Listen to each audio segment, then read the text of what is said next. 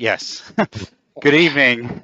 Yeah, I never because I normally don't do the introduction. So yeah, good evening everyone. Welcome to FPL Happy Hour Last Orders, and it's live. Not as said as well as my normal podcast partner Sham, but you may have noticed that I'm tonight joined by our good friend James. How are you, James? I'm very well, mate. How are you? Yeah, all good. How's your week been? It's Friday night. It's been a busy week with work, mate, but football's back at Villa Park tomorrow, so can't really complain. Well, we'll see about that in 24 hours' time. yeah. We might speak on that on Monday. Yeah. So for those that haven't caught the podcast out from this week, you might be surprised that Sham isn't joining me, but he's off doing something in the woods with some people.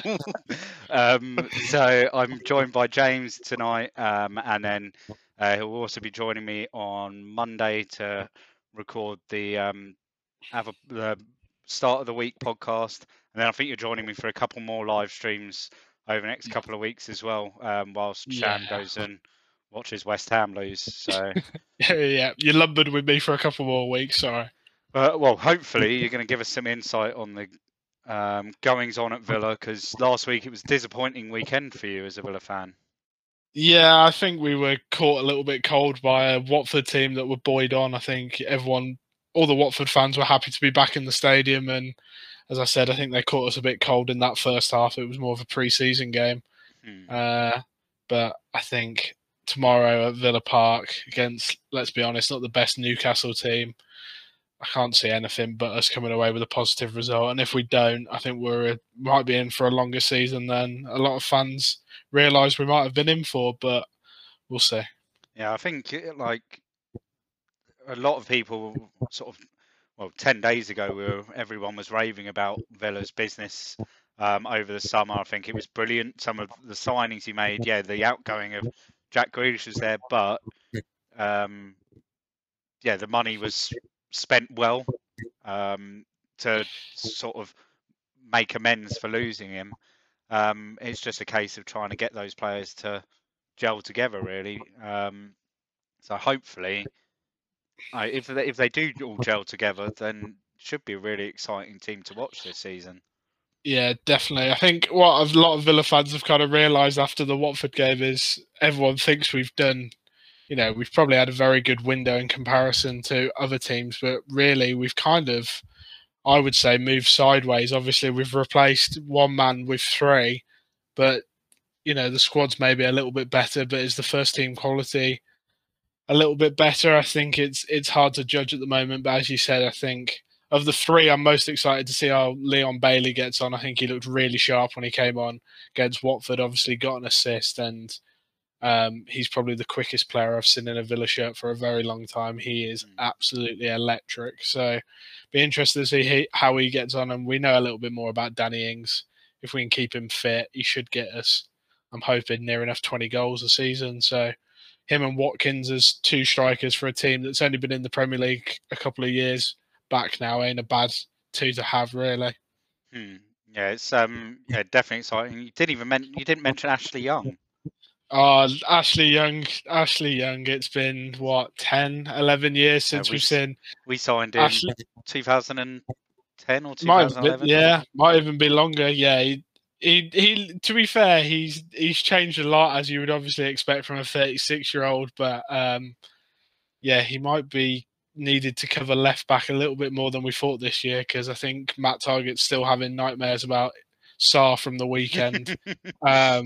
Yeah, it was pretty horrific for him. Matt Targett got turned inside out. I don't think he knew where he was at points. And then I heard he played in the behind closed doors friendly the next day against Liverpool, because supposedly he might have not been full fitness.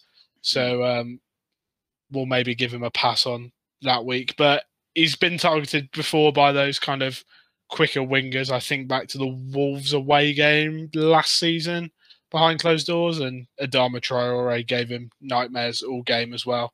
So, yeah, he's probably not the quickest fullback, but I'll give him the benefit of the doubt on last week. Cool. Right, let's just quickly see who's in the chat. Sham isn't in the woods; he's in the chat. Evening, Sham. Evening, Damiano. All the way from Melbourne. Morning to you. Evening, FPL Glasto. We've got Rubber Ducky in there as well, and Fadgley as well. Evening, guys. Thanks for joining us. Towards the end of the show, we'll do a quick Q&A as well. But let's crack on with what we've got tonight. So we're just going to do a quick roundup of your team from last week, because we don't know how you got on in FPL. We'll do a quick roundup of the press conference news and sort of the major talking points from that. And then we'll have a look at the free hit teams, which it's no longer Sham versus Rob, it's Sham and James versus Rob. So we'll see what James's free hit team for the week is, as well as mine. Then we'll have a look at our almost locked in teams, and then finally we'll go through the game week fixtures, do some score predictions and the Q&A. So I haven't actually got a screenshot of your team. I forgot to take it. So you don't want it. Don't worry. Do you want to just tell us how many points you scored, major surprises, major mistakes, and what your rank was? Let's start with rank then. It's an embarrassingly high number. We are 2.6 million in the world. The heady heights of 2.6 million. You're in the top 50%, mate. It's all good. Yep.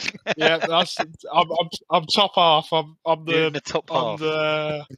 I'm the Wolves of fantasy football. Consistently top half. The Arsenal of fantasy football. In the top half, but not really challenging. Exactly. I finished on a grand total of 76 points for the week, which was 7 more than the average. So I'm going to take it. Where did I go wrong? Let's start at the back. Martinez in goal for Aston Villa. He conceded 3. So that was good. Luke Shaw conceded 1 and got himself a yellow card because he only got 1 point, I want to say. Yeah, he got yellow. I had Trent. I think that... what's his ownership? What's Trent's ownership? 33%. Everyone had Trent. That was an obvious pick. I then went with Lewis Dunk at the back of Brighton. That was to try and cover me off against the Robert Sanchez owners at Brighton. And if it hadn't been for James Tarkowski physically assaulting Neil Maupay for Burnley's goal, would have had a clean sheet. So, yeah, not a great start at the back. I had captain Mo in the midfield, so 34 points, pretty much saved my game week. I also had Heung-min Son, who got 10 points against Man City. I always like Son against Man City. He's got an incredible record. You could probably say Son actually saved your game week more than Salah did. Yeah, maybe. I think like that 34 points. I think everyone got. Well, most people got those 34 points. But on the Saturday when Bruno scored his however many points, and I didn't have him. I have to admit, it was a bit of squeaky bum time when Mo then played at 5:30. I needed a return there. The rest of the midfield was Harvey Barnes for Leicester. I thought he looked good in the Community Shield game against Man City. Probably had a quieter game than I expected against Wolves, but I think he's one to hold long term. I had Emil Smith-Rowe at Arsenal against Brentford on the opening night. Once again, I think Smith-Rowe is a bit of a holder because I think Arsenal got tough 2 games and then they've got a fixture swing again. Yeah. And then into the front line, I had Danny Ings, who got a 97th minute penalty, so can't complain. Dominic Calvert-Lewin, another 7 points with a goal. I was undecided between him and Richarlison as of Friday and probably made the wrong decision there. And then Ivan Toney, who got me 2 points. Stuart Dallas as my first sub on my bench got me 5 if I'd played him. So I kind of set my team up in a way that I wanted to still cover myself this season, at least at the start, till we see a little bit more with COVID. So, for example, I had John Stones as my second substitute as a 5.5 defender, and he was always one to bring in this week. And I wanted, with him and Dallas, to have probably 2 playing subs out of the 3. So we kind of knew a little bit more about COVID. I think we've seen players like Veltman, and then obviously Aubameyang and Lacazette had to drop out the Arsenal game. Just having that bit of coverage from COVID still, at least in the early part of the season, I thought was the better way to go. So maybe not the best score to start with, but I'm hoping I've set myself up a little bit more long-term, really. I mean, I think, yeah, no one was expecting such a high-scoring game week. Like, game week 1, like, it's never like that. And pretty average. Yeah, and the amount of people like hitting over 100 points in game week 1 was crazy.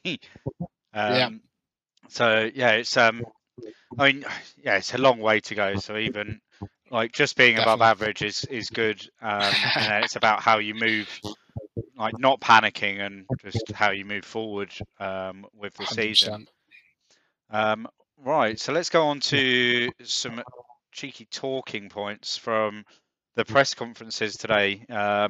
So Pep has declared that Gundogan is fit, despite the worries of the whole of FPL Twitter throughout the course of the week. People panicking whether to buy or sell. But it sounds like because De Bruyne is a doubt, Gundogan will probably more than likely start in the midfield for City. Those that panicked and sold early, I think, are going to get a bit punished there.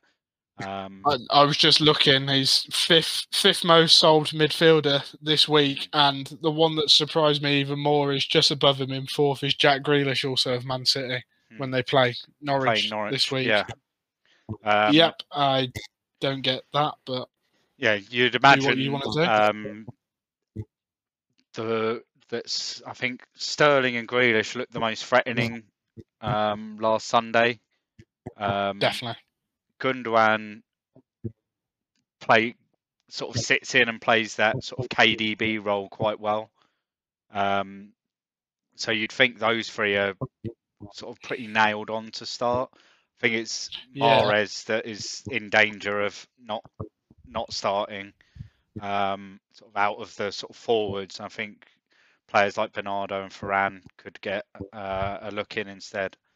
I was surprised people transferring out Gundogan, because I think we saw last season he can go on one of these kind of runs, can't he, where he just turns up for 3-4 game weeks and he gets double-digit hauls fantasy-wise every week and 2 or 3 bonus points, and owners are laughing that they've got him for such a cheap price compared to the rest of those Man City midfielders as an asset. So I know people were a little bit worried about him not playing this week, but against a newly promoted team, if you haven't got one person on your bench, you could have risked that if Gundogan doesn't play, they come on. I'm surprised so many people have sold him.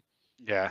I just and if you're going to sell him, you'd probably move to Grealish. Yeah, I think it's like the simple. It's 0.5 in it. It's a strange one. So what's next? As you said earlier, Watkins more or less ruled out this week. So it's only a positive for Ings owners, really. Sort of guaranteeing that you'd think they'd still play that 4-3-3 with Ings in the middle up top.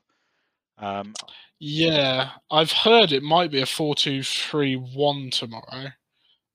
From what I've read online today, that young Jacob Ramsey might come into the midfield to sit next to the Nakamba, and McGinn might push further on to sit behind Danny Ings. But then obviously, I would presume it will be Buendia and Ashley Young to start on the wings again. I don't know if he'll risk Leon Bailey from the start, but the talk is that Jacob Ramsey might play in midfield next to Nakamba tomorrow to allow John McGinn to push on a little bit, which is a role I like in John McGinn from watching Villa. I think everyone saw how he took his goal last week, and he's got He's got a screamer in him. Yeah, we saw almost that every in week.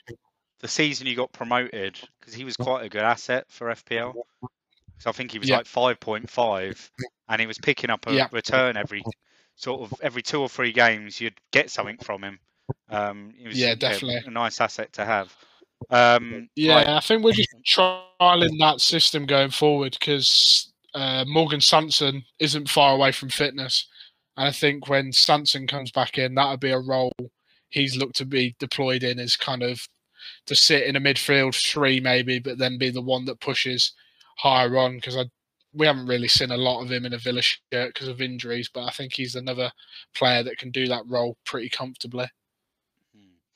Cool. Right, next up, Arsenal, and Aubameyang's it out, but I don't know anyone that owns him, so let's on to the next. On to the next. Move on. He's got next COVID, one. hasn't he? I think they've finally said he's got COVID. Yeah. So you. I just don't understand. They should have just said that from the start, shouldn't they? Last Yeah. week, I don't understand it. Chelsea, Pulisic is out, but again, I don't think he's hugely owned. Ziyech, who there is a few owners for now, and Kante could return. Obviously, Kante as an FPL asset is nothing. No. Leicester, Bertrand is out, but Castagna and Maddison have both been declared fit. Castagna could be an interesting one there for Leicester. Yep. Then United, Cavani is ready. He posted on Insta earlier with him on the running machine. I think that's his standard, his go-to post to say I'm fit and ready. Is nice. I was going to be running on the running machine now. Do you think he'll come in?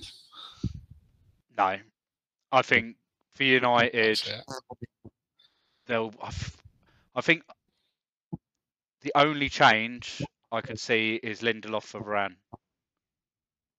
Do you not think Sancho starts over Dan James? Oh, actually, yeah, and Sancho for Dan James. I think those two are the changes. Greenwood still through the middle. Yeah, I think that going forward, the weak link for the whole game was Dan James. He's got no end product. No, he's just got no end. He's a great. I think with Dan James, he's a great squad player. We'd never sell him, but he's not a starter for United. But he's your. I don't know. I'm trying to think of a player from the past. He's your Anderson. Just someone that he'll put in a shift. Nice reference. Yeah, nice for 20 minutes. I was going to say Ji-sung Park, but no, Ji-sung Park was more than that. No. Legend. So yeah, Sancho. I think Varane will start. It'll be good to see him on the pitch. It's a scary back four now, isn't it? Yeah, I think if you own Cavani, I'd be again very wary. A lot of people had Cavani last week, when it was very unlikely that he'd start. If I were, I'd probably be waiting I'd probably be waiting till after the internationals now, because I think it's game week 5 and 6. He's been selected for Uruguay, so he's back off again. Yes, yeah, I saw that. Yeah, Cavani's 3rd most sold striker this week, behind Iheanacho and Lord Harry Kane. Yeah, that makes perfect sense. And speaking of Mr. Kane, he's been training. I'm not sure whether we'll see him tomorrow in a Spurs shirt, or Sunday, I think it is, in a Spurs shirt. But it could be the perfect opportunity, an away game, and sort of a limited amount of reaction from the fans. Although, when I was there on Sunday, a lot of Spurs fans were very indifferent about how they'd react to him, the coming or going. They kind of if he stays and scores in the first game after it's confirmed he's staying, they're going to sing his name again. So they just want the whole sort of saga to be done and dusted with, so that they can just get on with the season, because it's a bit of an unwelcome distraction. to what's going on the pitch, and after such a great performance on Sunday, and to come away still talking about Harry Kane at the end of it is pretty sad for the club. And then, but then they lost yesterday, and everyone's just laughing about that instead. Yeah, they might need him to get them through against Pacos de Ferreira. Yeah. Yeah, that could be his parting gift to them. I'll get you into the Europa Conference League group stages before I leave. Yeah. We'll get you through for Albania away on a Thursday night. Just what you want, really, isn't it? Right, so there's a little press conference roundup, and let's go on to. We've touched briefly on who we think is sort of the best picks, maybe from a couple of teams. So let's have a look at the Sham and James versus Rob free hit. Last week, Sham won, so it's 1-0 to Sham in the head-to-head. And this week, let's have a look at who James has selected as his team. That's it. So the pressure's on me then to keep up the winning streak. Just talk us through it. Just also remember, for the benefit of those on audio, who obviously can't see the lovely screenshot. I will name as we go. So starting in goal, I think, I've gone with Ederson and Man City. Seems a pretty obvious pick against the newly promoted Norwich. I did a bit of digging last night. In the 24 games as a Man City goalkeeper, he's faced the newly promoted side. He keeps a clean sheet in 2 out of the 3 of them.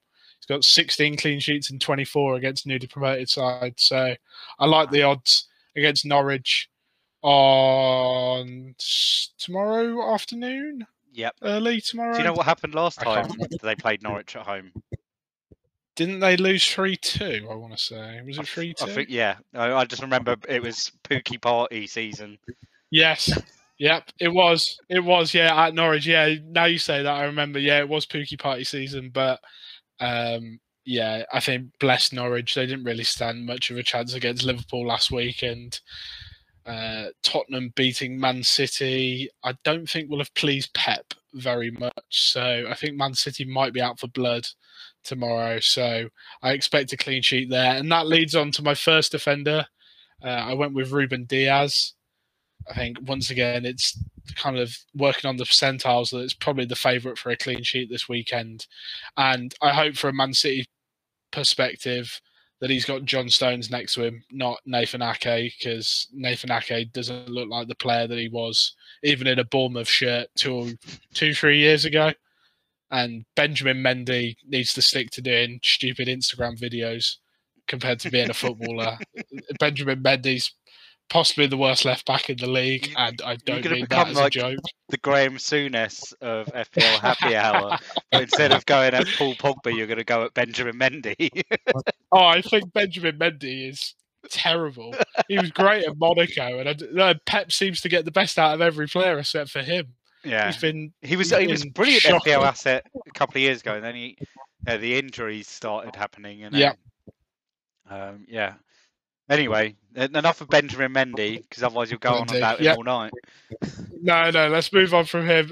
My next defender was Tsimikas, I want to say, from Liverpool. I think having a buy-in now at, I think he's gone up in price, isn't he? He's now 4.1 into that Liverpool defence, a defence that's now got, let's say, a 90% Van Dijk back, but a 90% Van Dijk's better than 90% of the Premier League defenders.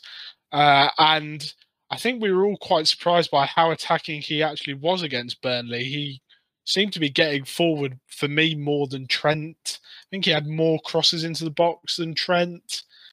And I think if that Liverpool midfield improves, I don't know what the update is on players like Fabinho and Thiago, but with definitely Fabinho back in that midfield, I think that their defence is likely to be protected a little bit better. So I think he could be a sure bet for another clean sheet. And then the last defender I went with was Ethan Pinnock of Brentford. I thought I'd be a little bit out there with this pick. I think, once again, we were all really impressed with him against Arsenal on the Friday night. I don't know how much you read into it of Arsenal being Arsenal. and Brentford playing at home in that new stadium for the first time in front of fans. But obviously the assist with the long throw, I think, was his assist. Yeah. And the fact that Brentford seemed to be playing a three at the back, much like Chelsea did last week against Crystal Palace. I'm not going to compare the Chelsea back three to the Brentford back three because I'm not that silly. But I think the Chelsea back three really nullified any kind of impact Zaha, who you would pick out as Crystal Palace's talisman, had. And the fact that he had to drift quite centrally because of the three centre-backs to pick up the ball, I think kind of reduces some of the risk you see from Zaha. And I think Brentford will go into that game high on confidence. Crystal Palace took a bit of a battering. It could have been 4-5-0 against Chelsea. So I think Pinnock could be a good option again for another clean sheet. Moving into the midfield, I've got my third Man City pick. And yes, I am still slightly biased, and it is Jack Grealish. No matter what any other Villa player still says, he's the best Villa player I've seen. Did you want to put a Villa shirt back on him on the screenshot? No, I'm not bitter. I'm not bitter he's gone. I'm not bitter he's gone. But no matter what any deluded Aston Villa fan says, he is the best player that's played in a Villa shirt for a long, long time. And I think he'll be a real top player for Man City. And I think we discussed earlier that looks like De Bruyne isn't going to be fit. I saw glimpses of the Grealish I've seen at Aston Villa for Man City against Tottenham last week, especially that early driving run where everyone thought it might have won a penalty, but it was just outside the box. And I think till we get a bit of a better idea on Pep Roulette and costing £100 million, he ain't getting dropped for now. And against Norwich, I think that's the kind of game he could really go off on. Next up for me was Heung-min Son. I had him before last week. He was always in my plans, and he proved last week why Tottenham might rely on him quite heavily if Harry Kane goes. I think he's another excellent asset and a good fixture this week against a Wolves team that are still gelling under Bruno Lage. Mo Salah is my third midfielder and will be the captain of this team. Burnley at home in front of the full Anfield. I think, except for maybe Bruno, he's the obvious captain choice for most teams this week.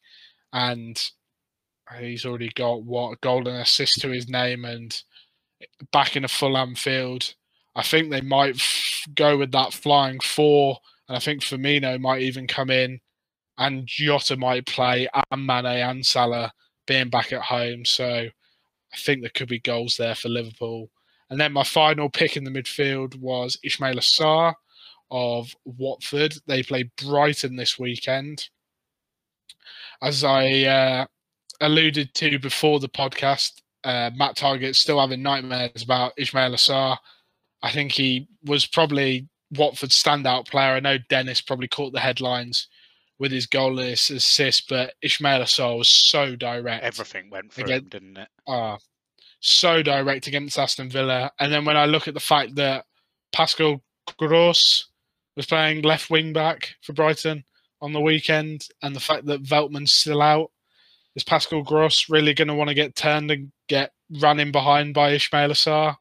I can't see it personally, and I think that's a good fixture for Watford again. And I have to say I was really impressed with them against Villa. I thought they were really good. I think the home crowd helped them a lot, but yeah, really impressed by Ismaila Sarr. And then my three forwards. First one I went with was Neil Maupay.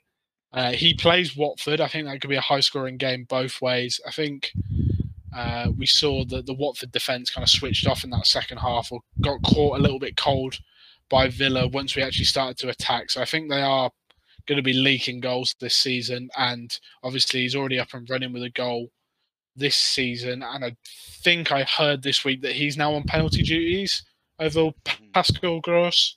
I think that's been changed over during the summer. So I think he's one that could be one to keep an eye on. And I think they've got a good run of fixtures, Brighton, for a long time, especially at home. So one that I'm keeping an eye out for my main team as well.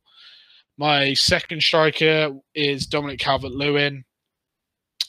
was excellent against Southampton. I think he didn't train till the Friday before because of a toe injury. Rafa was pretty unapologetic in the way he played. They just crossed and crossed and crossed and crossed and crossed against Southampton. And I think that's something that's going to suit Calvert-Lewin. You know, he's good in the air. I think when you saw his goal, he's basically taken a diving header from within the 6-yard box. He's not afraid to go and attack a ball or, you know, be brave in that challenge. And that's that Southampton defence they played last week looked a little bit shaky, and he got his goal. And I think the Leeds defence this week, with the way the wing backs get on for Leeds, and I presume there's still going to be no Calvin Phillips for Leeds, I think Leeds are prone to leak some goals until at least they get someone back in that midfield to cover the defence. And then my last pick, I had to go with him. He's the signing of the summer for me. He will be the Golden Boot winner in the Premier League this season for me. Jadon Sancho. Is not Jadon Sancho. It's the main man, Romelu Lukaku. And as you know, Rob, I'm a massive fan of the Serie A, and I can't wait to see this guy back in the Premier League. The player that left Manchester United 3-4 years ago now, maybe 3 years ago. It was 3 years ago. Solskjaer's first summer. Right. The player that left Manchester United is definitely not the player that's coming back. I was obviously doing my bit of research because you knew I was always going to talk about him. I had a quick dig in 70 games for Inter in both Serie A and European competitions. That's 70 games. It was 60 goals and 17 assists. So more than a goal contribution a game in Serie A or European competitions. Just the Farmers League though, mate. Oh, don't start. Don't you start. Definitely not the Farmers League. I also picked him in this team because I didn't know if you knew, but his debut record is possibly the best one I've ever seen in the Premier League for the respective clubs. I think he's scored for every Premier League debut that he's had, except for one. So it is when he first signed for Chelsea, he came on and got an assist and man of the match. When he went out on loan to West Brom, he scored on his debut. Everton, he got a goal in his debut, and then his home debut, he got 2. And then he got 2 on his Manchester United full debut as well. And he hasn't got a bad record against Arsenal as well. I think it's 8 goal contributions in 17 games against them. So he's getting a goal contribution every other game against Arsenal. And if I'm honest, I think he's going to flat track bully Ben White into the middle of next week. We'll still be trying to find Ben White on Monday's podcast. Yeah, the Lukaku that's coming back is an absolute machine for me, an absolute monster. And I think the way Chelsea play is going to really suit him because it's very similar to the way that Inter team plays. Inter adopted a 3-5-2. I know Chelsea's is a bit more of a 3-4-3. And the Lukaku partnership with Lautaro Martinez at Inter is one that I think will work quite similarly with Timo Werner. Obviously, I don't expect Werner to get the goals that Martinez gets because Werner couldn't hit a barn door. But the fact that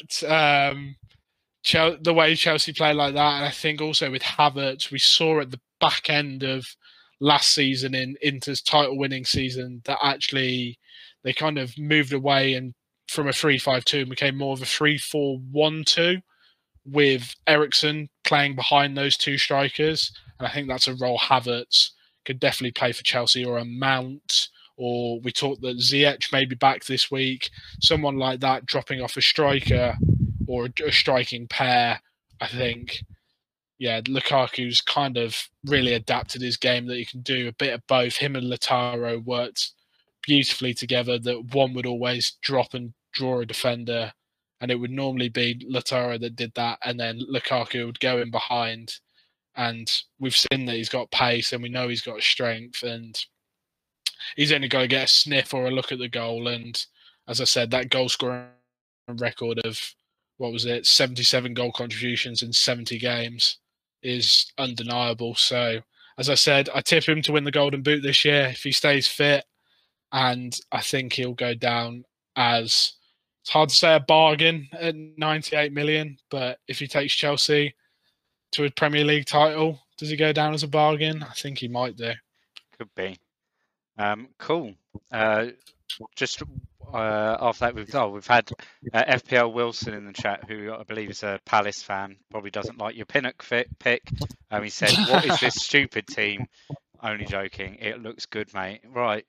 So I'll quickly run through mine because I didn't spend that long on it, to be fair. But we have very similar players. So I've got Ederson in goal. I've gone with 2 Liverpool at the back. I've gone with TAA and Tsimikas. I've got Diaz as well. I think those 3 pretty well, and Ederson, I think pretty nailed on for the clean sheet. Gone with Luke Shaw. I think there's attacking returns in it this week again.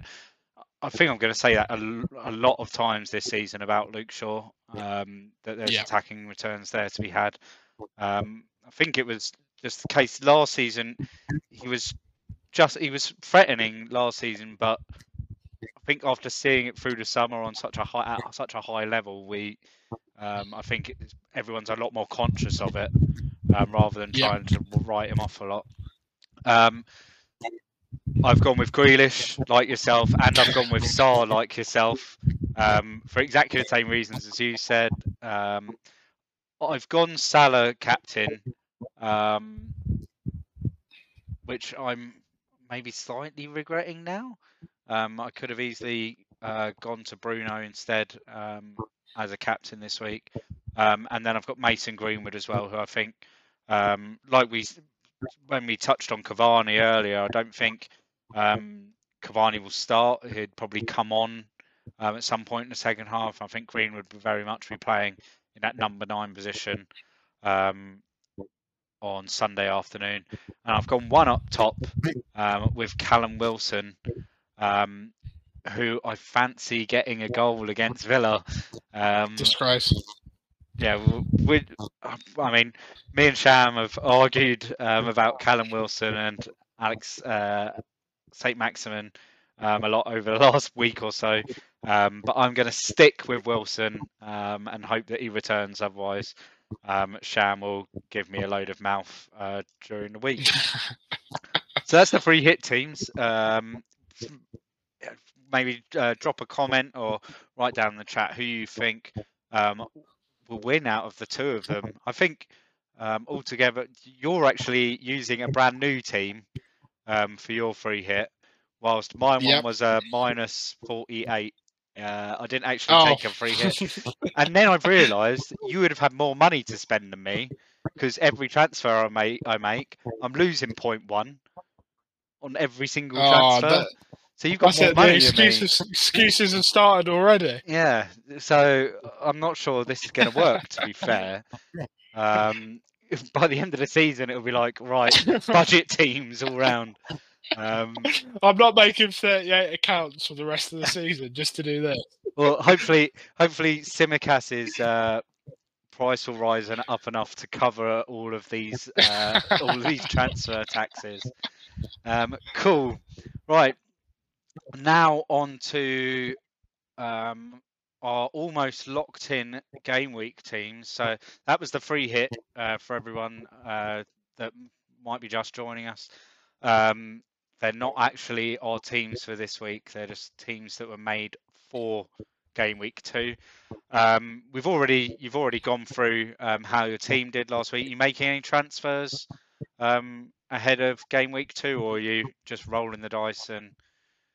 Just rolling the dice for me. Obviously, John Stones is going to come in for Emil Smith-Rowe for anybody that's listening. Except for that, I set this team up with the sole intention of, unless we saw an injury or kind of any shock news, that this team would take me through the first 2 game weeks. I just wanted to collect a little bit more data. I think trying to make transfers on 1 game week is a little bit punty. I know 2 game weeks might not be much better. Yeah, but I always had the intention to roll the transfer, as I said, and I think 2 next week gives me some leeway where I can start to look towards dropping down because, as I said, I've probably got their 13 starters really. Maybe dropping that down to 12, saving myself a little bit of money on a starter and ploughing that money back into another premium, maybe. So, yeah, sticking with my team for now. Even dropping like someone like Dallas down to Tsimikas, but depending on, probably that depends on the any Robertson news. Some news, yeah. Like I'm starting to hear mid-September as when he could be back, which is as soon as that could be like game week 6. 6, yeah. So yeah, it'll be interesting to see, and especially those that have got him as where they've got like only got 3 playing defenders, and one of them is him. That's those people are going to be the ones that are struggling because they now got to try and move a bit of money around to get him back, but probably not have to worry about it too soon. Yeah, the one I saw at that price that interests me was Livramento at Southampton. He started on the weekend instead of Carl Walker-Peters, which I don't think a lot of Southampton fans expected. But I think if he stays in the team as what would probably become a second sub for me, for say someone like Lewis Dunk, that would save me $1.5 million. So that would leave me only $500,000 away from Son to Bruno. Or, I could move Ivan Toney up to another one of those kind of Callum Wilson, Mikel Antonio kind of strikers. So that's kind of where I'm at thinking-wise at the moment. Cool. Right, my team, like yourself, I'm just rolling this week. Like there's a few iffy ones. Like I think, like I mentioned on the pod the other day, that I haven't sort of got in my head like red flags against players, but I've just got kind of an asterisk next to them to go, right, let's keep an eye on that, because moving forward that could be a player that I might not need to have. So I've got, Sanchez in goal, TAA, Shaw, Tsimikas as my back 3.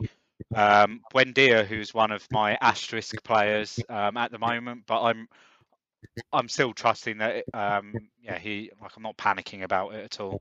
I've got Masala as my vice captain, Harvey Barnes, Bruno Fernandes as my captain. I think I've thought about it a fair bit over the last couple of days, and I've just got everything stats-wise, numbers-wise, points to captaining Bruno over captaining Salah this week. Burnley a lot better defensively. Salah also has players like Jota, Mane, that get an equal number of chances that he does. Whilst with Bruno, even though like we see a lot of the ball went through Pogba the other day, the amount of times Pogba's first thought is get it to Bruno, because Bruno's making those runs. And for those, so I'm an advanced tier patron for Planet FPL, and James did a fantastic tactical analysis on Bruno Fernandes from the Leeds game, and I hadn't even known, because I'm watching it as a fan. You're too engrossed emotionally. You lose yourself. And watching back on it, and James going through it, the amount of times Bruno gets on his bike to move forward, like he'll just spring into life and break forward to try and lose whoever's marking him in the midfield, to then break through those defenders. And the number of times then Greenwood comes out to make that space for him, and 2 of the goals were caused by Greenwood just dropping out and Bruno coming in. And definitely. Yeah, it will. I against the Southampton side that I'm still not sure about at all this season. I think the ceiling's there for Bruno to hit. And as I say that, Paulo Horo has said Bruno will flop hard this season when Sancho starts. I think Sancho will start on Sunday, and I think we could get another double-digit haul from Bruno.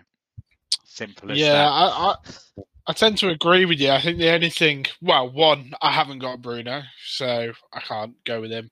And two, I think for people kind of with this dilemma between Salah and Fernandes, the things that point me towards Salah, one, I like the fact that he's back in a full Anfield. I think that can't be underestimated. We saw the home games last week. There was a real swing for those home teams. And I think that's going to continue for a good couple of weeks, I think. I think we could see be the other side of maybe the second international break before we start to see a more of a normal game week, home and away results wise. And the second thing I picked up with, obviously after what you said there, is Bruno against Leeds was against Robin Koch in the midfield, who's normally a centre back. I think he looked a little bit lost at times. I think that Southampton midfield, I would presume Aurel Romeu's going to sit in that in front and probably be tasked with as best he can kicking Bruno out the game. And I think that's just another added dimension for people to think about, that Bruno was outstanding against Leeds, but I think he wouldn't have had the same impact, say, if Leeds had had a Calvin Phillips in that role, an actual natural midfielder that kind of reads and understands the game a little bit better than a centre-back having to step up into that defensive role. So I think, as you said, it's a real 50-50, but I would still, if I had both, air with Bruno. Well, I'm not. Right, and then my front three, obviously the same as last week, although I think I started Soufal over Toney last week, but I'm bringing Toney in up against Palace. I think the way that Brentford played against Arsenal, if they press that high, I'm not sure Arsenal couldn't deal with it. I don't think Palace will be able to deal with it at all. I think Palace struggled a little bit with the fact that Conor Gallagher was missing for them last week against Chelsea, because of obviously being a Chelsea player. And I think he, in that West Brom team last year, kind of really set the tempo from defence moving forward. He was the one to always pick it up and look to make the forward runs to find a Pereira or a Diangane or someone else that was playing for West Brom. And I think they missed that Crystal Palace. Admittedly, they were against a very good Chelsea team, but just having someone that can transition it through the lines a little bit quicker than a Czech Kouyaté or someone like that, I think that's where Gallagher's going to be key for them this year. But as you said, Brentford pressed well. I was impressed with, actually, I think everyone coming into the start of the season said Ivan Toney is just going to be a hitman in that 6-yard box, and he might be a little bit limited in his other parts of his game, where if anything against Arsenal, he showed every other part of his game. Apart from the finishing. The link up with Mbeumo, the coming shorts and winning those aerial duels against Ben White, and just his hold-up play and being able to bring other players into the game, I thought was exceptional. And if he carries on like that, the goals are going to come for him because he's a striker and he's a talisman. But I think he could get a good number of assists and bonus points when we look at it from a fantasy perspective with that kind of all-round game as a striker. Yeah, I think it reminds me a little bit like how sort of a combination of how Leeds played at times at the beginning of last season, very gung-ho, and Sheffield United 2 or 3 years ago when they first came up. It was very much like that, very gung-ho. So there'll be games where they dominate and teams really struggle to deal with it, but then there'll be games like against City, Liverpool, Chelsea, like the sort of top 4 or 5 sides where they're going to get dicked. Essentially, they'll go gung ho, but there'll be teams that the defensive players will be able to deal with that press quite comfortably and quickly move the ball into the other half of the pitch, and they'll be punished. They'll be looking forward. They'll be exciting to watch. Yeah, I'm looking forward to seeing them this season. That's what I was just about to say. I think Villa have got them obviously next week. And I think, as you said, that could be one away. They're playing at Villa Park again. Be interesting to see how they try and stamp their authority on a game away from home, not at the Brentford Stadium. And I think if they come in high press Villa, it could actually play into our hands a little bit with a fully fit Leon Bailey and Buendia going down the wings against that 3-back, with then Danny Ings maybe 1-on-1 against the centre-back if our wingers can drag them out. Yeah. It'll be interesting to see how they play away from home. And like with the sort of the good distribution as well from the back, like players like Emi Martinez is great distributing the ball. Tyrone Mings is very comfortable on the ball in general. We joke about him. I think up until the Euros, joked about Tyrone Mings and how he seemed the least comfortable on the ball in the England defence, but in that Aston Villa side, he is very comfortable. Anyway, he's not even Aston Villa's best centre back, but that's a discussion for another day. That's Axel, isn't it? Oh yeah, it is now. I forgot about Axel. Yeah. Anyway, my last two players, I've got Antonio and Danny Ings. Soufal, I've got Veltman sitting there on the bench, and Gilmour. Yeah, nothing to panic about. But like I said, yeah, I've got little asterisks next to Buendia at the moment, and Harvey Barnes at the moment. I just want to see a bit more from both of them. Yeah. Buendia's got another week. I think you got to give him against Brentford next week as well, surely. Yeah. It's a case of not panicking and knowing that there's this international break coming up where I might want a couple of transfers to move around, because I don't plan on using my wildcard early. I plan to use it around game week 11 or 12 for the Man City, Liverpool and Man United fixture swing, so that I can just pile into those three. Right. What are we on to next? The game week fixtures and the Q&A. So make sure, guys, if we can get, if you've got any questions, get them into the chat, and we'll do our best to answer them. But in the meantime, we'll just do some score predictions. I think we've probably covered every single game in some way for this, so we might not go into too much depth. We'll just get some quick score predictions, and if there's any particular player that, if you were looking at this fixture and wanting to target it, who would you go for, or would you just not touch it? So Liverpool, Burnley. What do you think for that one? You can go first with this one. I'm thinking it's going to be another. I'm going to go 3-0 Liverpool again. And even though we've all got Salah in our team, I think Mane's record against Burnley is better. So Mane is the one to watch for me in this game. I'd go with a 3-2 or 3-0. I don't think it'll be a thrashing. I think it'll be comfortable for Liverpool, but I don't think it'll be a thrashing, which is why I'm just not feeling the Salah captaincy and think I'm comfortable to go with Bruno this week. I'll go first with this one. Villa Newcastle. I'm going to go 4-0 Newcastle. Careful. I think 2-1 Villa. Okay. I'd like to see more defensively from Villa. Obviously, they're very disappointing the other day. ASM will probably give that same threat that Sarr did. Which then concerns me. Like I fear for Matt Targett's life a little bit. He's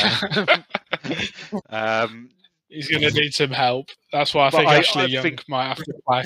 Yeah, I think that Villa have enough attacking wise and they showed it in the last knock-ins of the game last weekend. They've got enough there to attack teams. I think it's just a case of that side just gelling together. So I'm going to go 2-1 to Villa in that one. What do you think with Villa Newcastle? I'm similar with you. Obviously, I'm going to say a Villa win. I'll say 2-1 as well. If Leon Bailey starts, it's 3-1 Aston Villa. There you go. That's what I'm going to say. And then all very agreeable. This is. Yeah. So far, we'll start disagreeing from now. I'll say Southampton will beat Man United. It's fine. I'll go there. Fuck off, mate. Right. Next up, Palace versus Brentford at Selhurst Park. I'm undecided. I'm gonna go 1-1. Even though I said I'd have Ethan, even though I've got Ethan Pinnock in my wild card draft this week, I think Ivan Toney will open his account in the Premier League, but I could maybe see Palace grabbing one as well. So 1-1 for me. I'm gonna go 2-1 Brentford. Oh, brave! Go out there with that. Brentford top of the league. Yeah. Well, no, because we're going to win 9-0 against Southampton. Right. Leeds versus Everton. But whilst we're on the subject of Leeds, Paolo has got in the chat. Would you go Soufal over Ayling this week? So Soufal against Leicester or Ayling versus Everton? Who would you prefer? That's a hard one. That is. I would go with. Oh, that is a tough one. I would go with Q. Yeah, I'd go with Soufal on the Monday night. I think he was unlucky not to get a return against.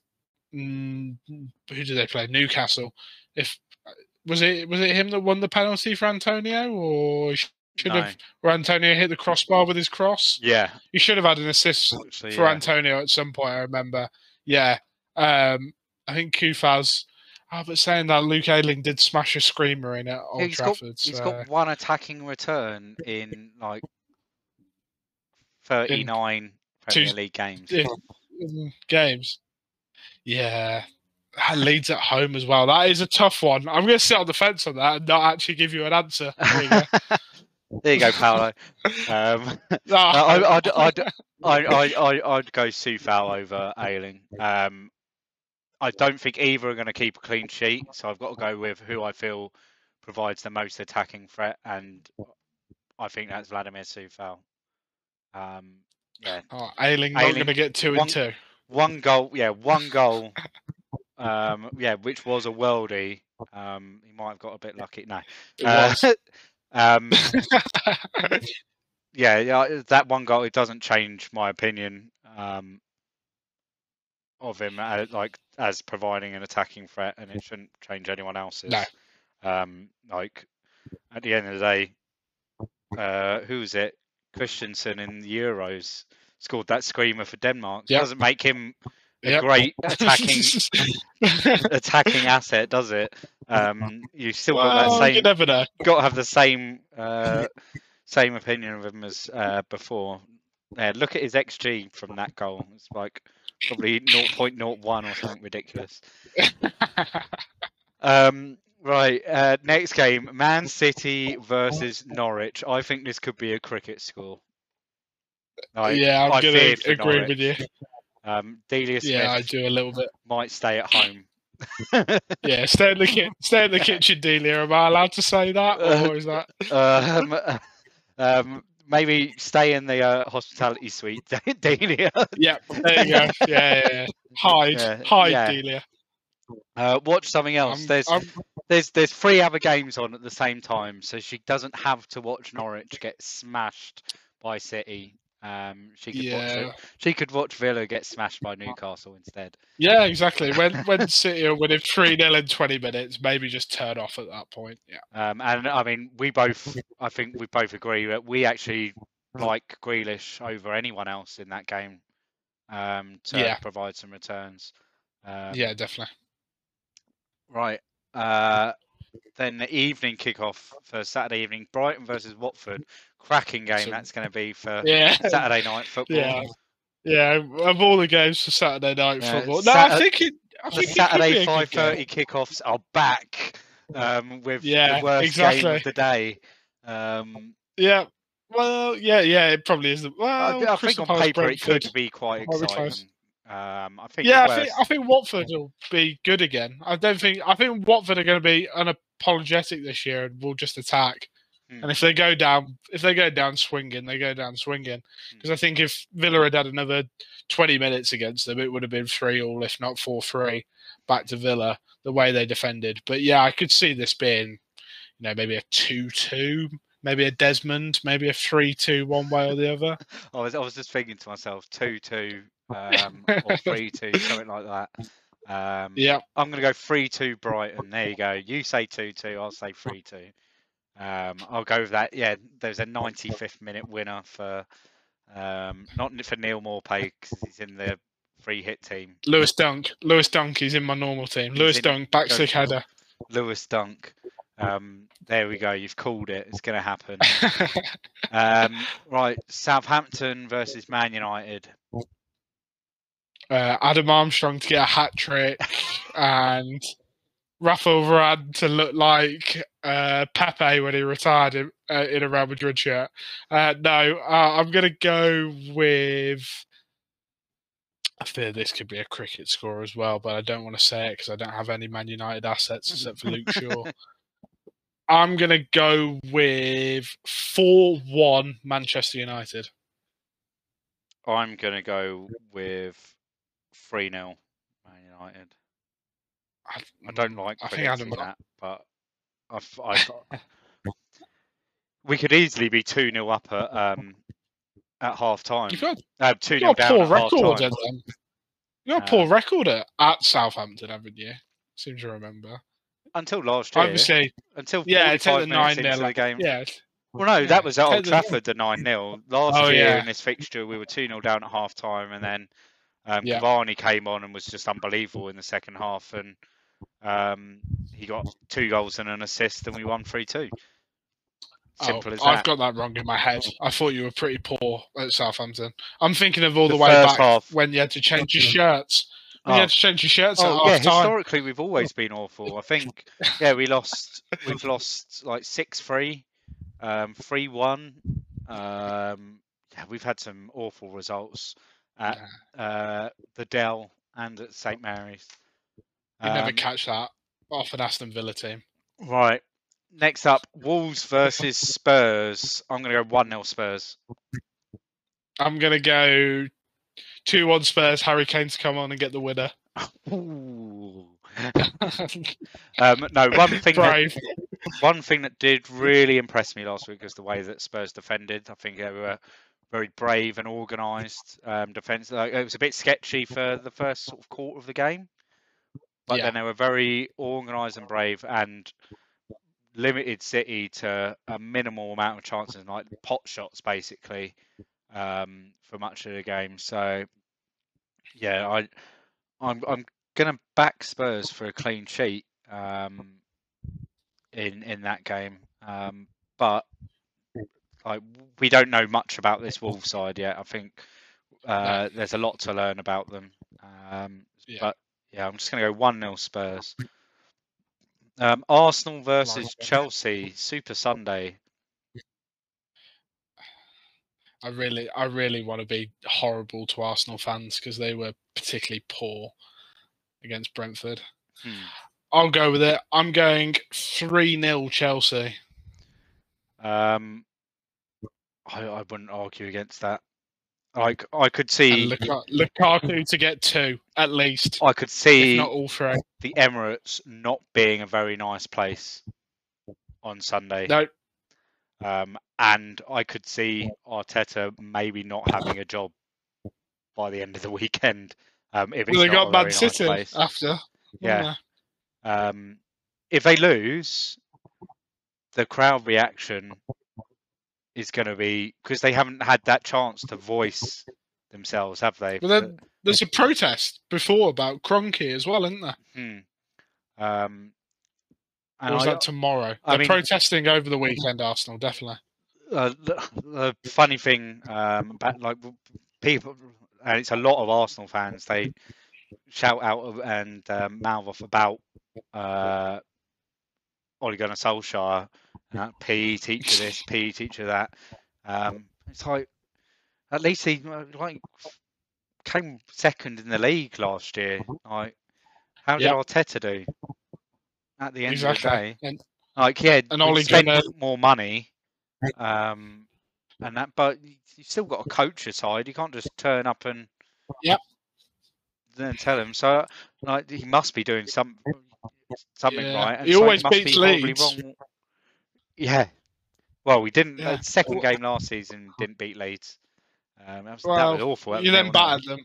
No, You then battered them 6-1. we've battered. So. Yeah, we've battered them twice. Yeah, I can't remember the last time Arsenal. Yeah, I'm really concerned about Arsenal and Arteta and his job stability. I think he'll be the first one to go. Yeah, I think the favourite before last week, before the first game, the favourite as the first to go was Vieira. It's now Arteta. I think the Vieira thing. Arsenal could be 0 from 9 this time in 2 weeks. When we get to the international break, they could be bottom of the table, 0 points from 9, and staring down a very long season. So yeah, it doesn't surprise me. But then we said this about them, like it would have been a year ago. We would have been probably around game week 3 or 4 now. Yeah, they were 16th. Somewhere down there. And we were joking about relegation and all that, and we could be making those same jokes again. But we shall see. Right, and then finally Monday Night Football, West Ham v Leicester. What are we thinking? I hope Sham has turned off because West Ham are going to get their pants pulled down. Where am I going here? I am going 2-0 Leicester. Jamie Vardy to score a goal and make fun of the West Ham fans like he likes to do in every away game wherever he plays.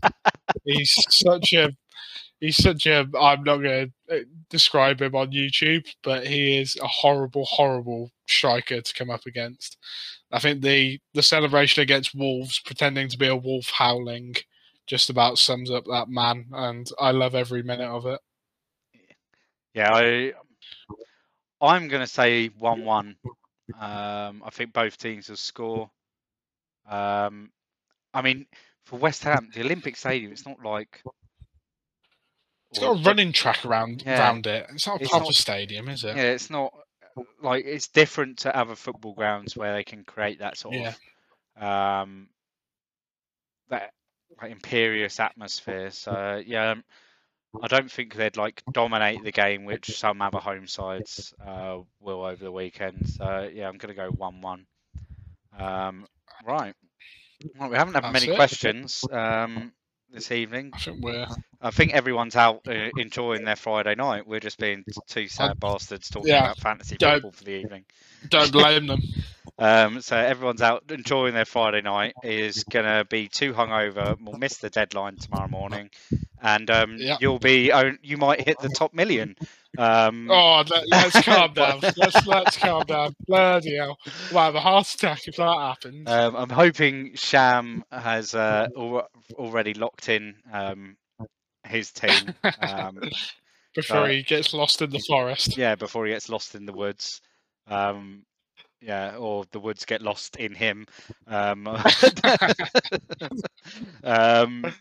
yeah, I think that's about it. Right, any other business? Last thing is the mini league. If you haven't joined it, I can't even find where I've got the code. There it is. The join code is 1PQSLT. We'll keep it open to entrants up until game week 5 deadline, where first prize will be a 2021-22 shirt of your choice. We might even get the name on the back if it's a reasonable value shirt. There we go. Yeah, if it's not. Hopefully, it's an Arsenal fan. Yeah, if it's not. An Arsenal fan. If you pick a shirt that's too expensive, then we'll just get the happy hour logo put on the back of the shirt for you. So yeah, get yourself in there. I think the leader at the moment is on 124 points. Dara Cunningham. So he's up there. Shams, I'll be in your DMs. Dara. I think Sham's in the top 20. I think I'm in the top. He's a show off, isn't he? 40 odd. There's I think about 300 people now. It would be great to get if we can get 500 in there. We're going to throw in some small Manager of the Month prizes, like on a couple of random months as well. So yeah, make sure you get yourselves in there. I'm 194th out of 213. That's embarrassing. I should have brought that. I should have brought that up. That's But yeah, that's about it. Our next recording will be on Monday evening. So yeah, podcast will be released late Monday night. The YouTube video version will be 1 o'clock on Tuesday, where we'll be doing a roundup of game week 3, roundup of game week 2. We'll quickly run through our teams, maybe some initial thoughts on where we're going next. We've got to think of some topics. Keep an eye out on Sunday. There'll be a poll going out for the community topic, hot topic for the week, which we can discuss. And then I think we might just, depending on result, have a look a bit more in depth at Villa, because there is some value to be had there. So, and whilst we've got you there, we might grab some stats and have a deep dive into Villa and who could be the best asset, especially if we see, like you said, especially if we see John McGinn playing a more advanced role. I think, yeah, you'd have the likes of Bailey, Ings, Watkins, McGinn, Buendia, all to pick from, so it could make it very interesting. Like it. But other than that, make sure you like the stream or the video, whatever you're watching. Subscribe to the YouTube channel. Follow us on Twitter. You can see our Twitter details down at the bottom. I need to add you to the bottom of it as well, James. Don't worry. There's nothing on my Twitter. Make sure, yeah, you drop a like or a rating or whatever on the podcast. We're available on iTunes, Spotify, Podbean, and all that jazz is what Sham says. So we'll go with that. Fantastic. And that's it. Have a great game week, guys, and we'll see you on Tuesday. Cheers, guys. Thanks, guys.